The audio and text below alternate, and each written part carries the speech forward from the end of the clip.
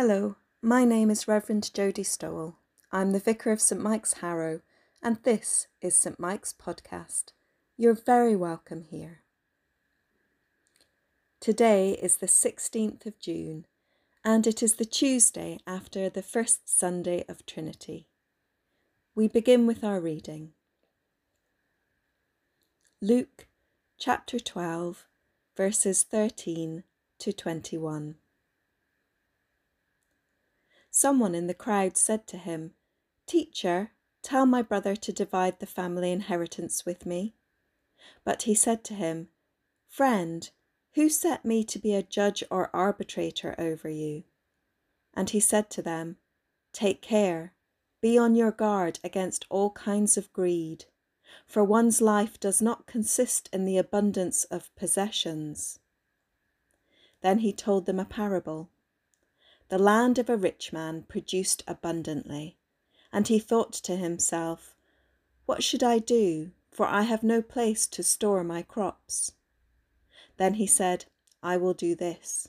I will pull down my barns and build larger ones, and there I will store all my grain and my goods.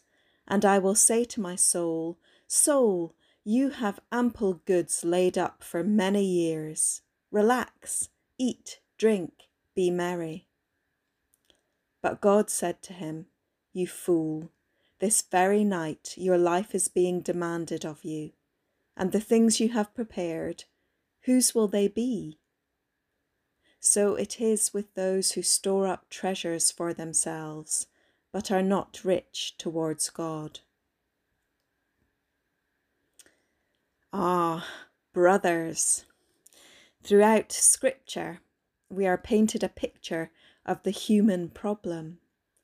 And you may recall a number of stories of Scripture which begin, "There were two brothers." The brother problem, which is really the human problem, and which finds itself given voice in Cain's cry after he kills his brother Abel in the story of Genesis chapter 4. "Am I my brother's keeper?" To which the inevitable answer is yes. Yes, we are responsible for the well-being of each other, a responsibility which, sadly, human beings have trouble with. I do love the way in which the stories of Jesus often don't make sense. Contradictions abound, and the reader is forced to wonder what it means and what it means for their own life today. In this story, Jesus says, "Friend, who set me to be a judge or arbitrator over you?" When the man tells Jesus to tell his brother off for not sharing the inheritance with him.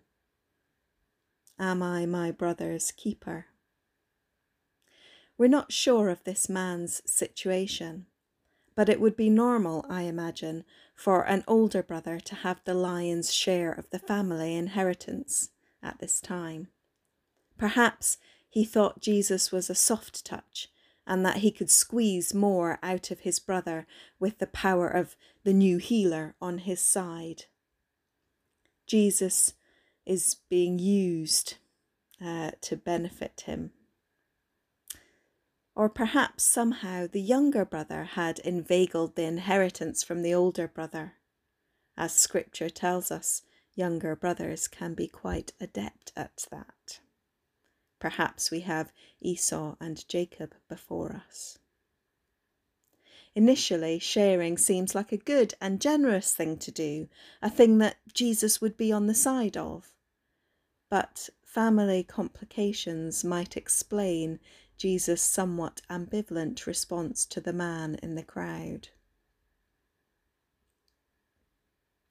But then he tells a story which seems to contradict his arbitration veto, in which the land of a rich man produces abundantly, but he keeps it all for himself. The man is deemed a fool because he will die that night, and it is all for nothing. It can seem that Jesus was telling this parable for the brother with all the inheritance, but maybe it's for the other brother, with his eyes greedy for more than he already has, which may even be a few barns full of grain and goods. I'm struck this morning by the news around providing for children who struggle to have enough to eat over the summer holidays. During the pandemic, when children would have been at school, they have been provided with a way of receiving the school meals that they would have received had they been able to be at school. Over the summer, this will stop, as it would have had schools been open and simply shutting for summer holidays. This is not a new injustice. It has simply been highlighted because now we see it can be undone. The land of a rich man produced abundantly. Am I my brother's keeper? Yes. And I wonder what it means then for us to be rich towards God. The stories of Scripture always root our spiritual orientation in the flesh and blood, the muck and mess of real human life. All the rules of the Hebrew Scriptures, what Christians call the Old Testament, give concrete ways in which our hearts orientated towards God should be shown in our behaviour towards others, often articulated as our behaviour particularly towards the oppressed and the marginalised. We have a God who is called the God of the widow and the orphan. Those who would have been on the outside of society, who would have been at risk of hunger and lost meals. Remember the story of Ruth, the widow, who was allowed to glean the leftovers from the field. This was considered to be justice, to leave enough in the fields for those who needed it. And Boaz, the owner of the field, was considered to be rich towards God for doing it. We are responsible for one another, and in the well-being of the other we will find our well-being. In being rich towards God, we are rich towards one another, and in this we find we are blessed.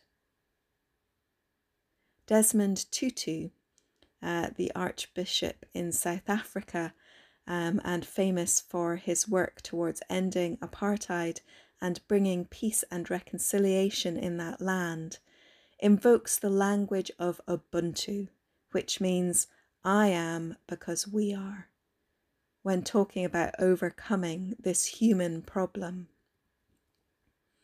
And he says this: Ubuntu is very difficult to render into a Western language. It speaks of the very essence of being human. When we want to give high praise to someone, we say, "You Ubuntu." Hey, so-and-so has Ubuntu. Then you are generous, you are hospitable, you are friendly and caring and compassionate. You share what you have. It is to say, my humanity is inextricably bound up in yours. We belong in a bundle of life. Go well into your day, and may you come again soon to our doors.